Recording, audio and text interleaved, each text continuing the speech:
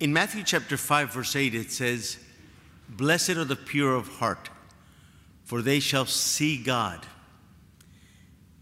The process of God purifying our heart is non-stop, because He knows that a heart that becomes pure, and pure first means God is first. He's the foundation of my life. God first. God first. And as that begins to grow and expand in us, then a person begins to be more sensitive to God. But since God wants us to experience Him, He must purify our heart. So today it speaks about that when God comes, and He comes not just over 2,000 years ago in the incarnation, but He continually comes. In fact, He never stops coming. He never stops arriving. He never stops reaching out to us. He's never not there for us. His presence is often, as described in the book of Malachi, a refiner's fire. He comes to purify. In fact, the book of Hebrews, chapter 12, verse 29, it says, God is like a consuming fire. Now, the deeper the purification, the more we don't feel it, but our senses are dead. Meaning, we don't feel, prayer becomes dry. It's hard to think. It's hard to keep our mind on God. Those are all signs, if a person is faithful to prayer, that they are being purified. Okay? Their reactions, their knee-jerk reactions are on the loose. It's hard. Okay? Prayer is difficult. That's a sign that the Holy Spirit is purifying, but He does it for a reason. Every act of God, a new birth of His presence in us, has birth pangs. And these are signs of birth pangs. Most of life is experiencing birth pangs, a preparation. That's why He'll say about John the Baptist, prepare the way of the Lord, for God's work to be done. So in us, we spend most of our life waiting and being prepared. We don't like waiting. But see, that preparation process gets us out of control. That means God's in control then. And if God is in control, things are going really well. If we're in control, we get into trouble.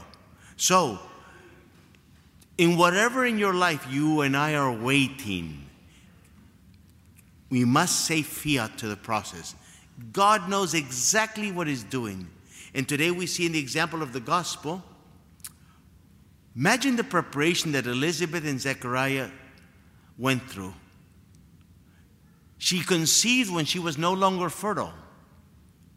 She might have had a couple teeth left. You know what I'm saying? She was really up in years. And yet, and then God grants them a miracle. It's important to be sensitive, whether it be a miracle like that or other miracles, because then something beautifully happens. We are aware that God is close at hand, and we grow in what's called fear of the Lord. Fear of the Lord means, in one sense, I don't want to offend God because He's holy, holy, holy, but it also means to be in awe. And it says that the people over the hill country were in awe, and they talked about what this child might be. They knew God was upon them.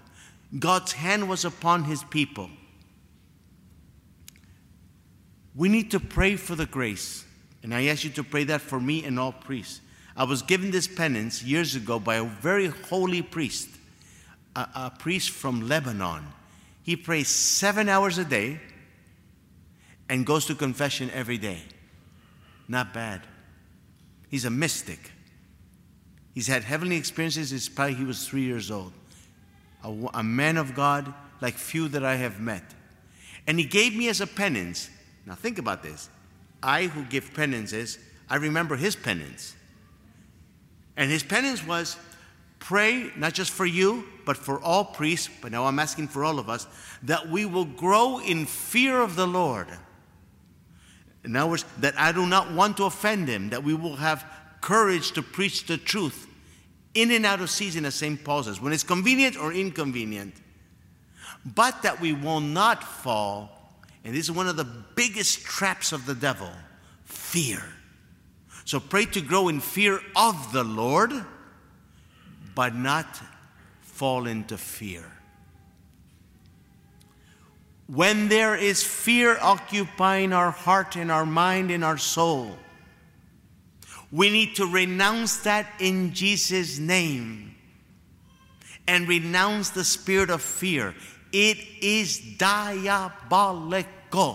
Jesus said in Mark's Gospel, fear is useless. Useless. It's not good for anything. And yet, like I said yesterday, or the day before, I can't even remember now, that perfect love, 1 John 4:18, cast out all fear. To the solution to overcome fear is to become more pure of heart, be more sensitive of God's love for me, and that cast fear out. So whatever topic you and I have that makes us fearful, we must renounce it. Some of us think that that's just the way I am. That's a lie of the devil. Galatians 5:1 says, for freedom you were created. For freedom you were created. So God does not want you and I to be preoccupied with any topic, including COVID. The airwaves, the computer world, the web world is inspired so often by evil spirits. Because those people that are putting that stuff on the news and all that do not know Jesus Christ. And they are being moved to keep a world afraid. It is not the will of God that we be trapped in fear. So let's ask the Lord for that discernment.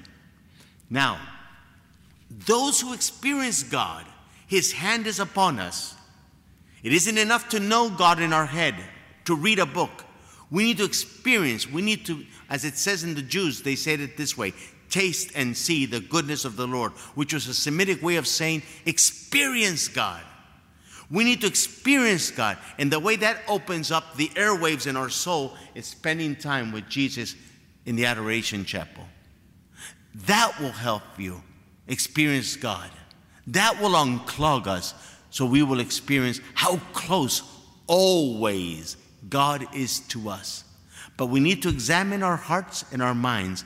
What am I thinking about? What am I preoccupied by? If it doesn't bring to peace, joy, hope, love, self-control, the fruits of the Holy Spirit, Galatians 5:22 and 23, it's useless. You need to renounce it in the name of Jesus. This is what's called discernment of spirits.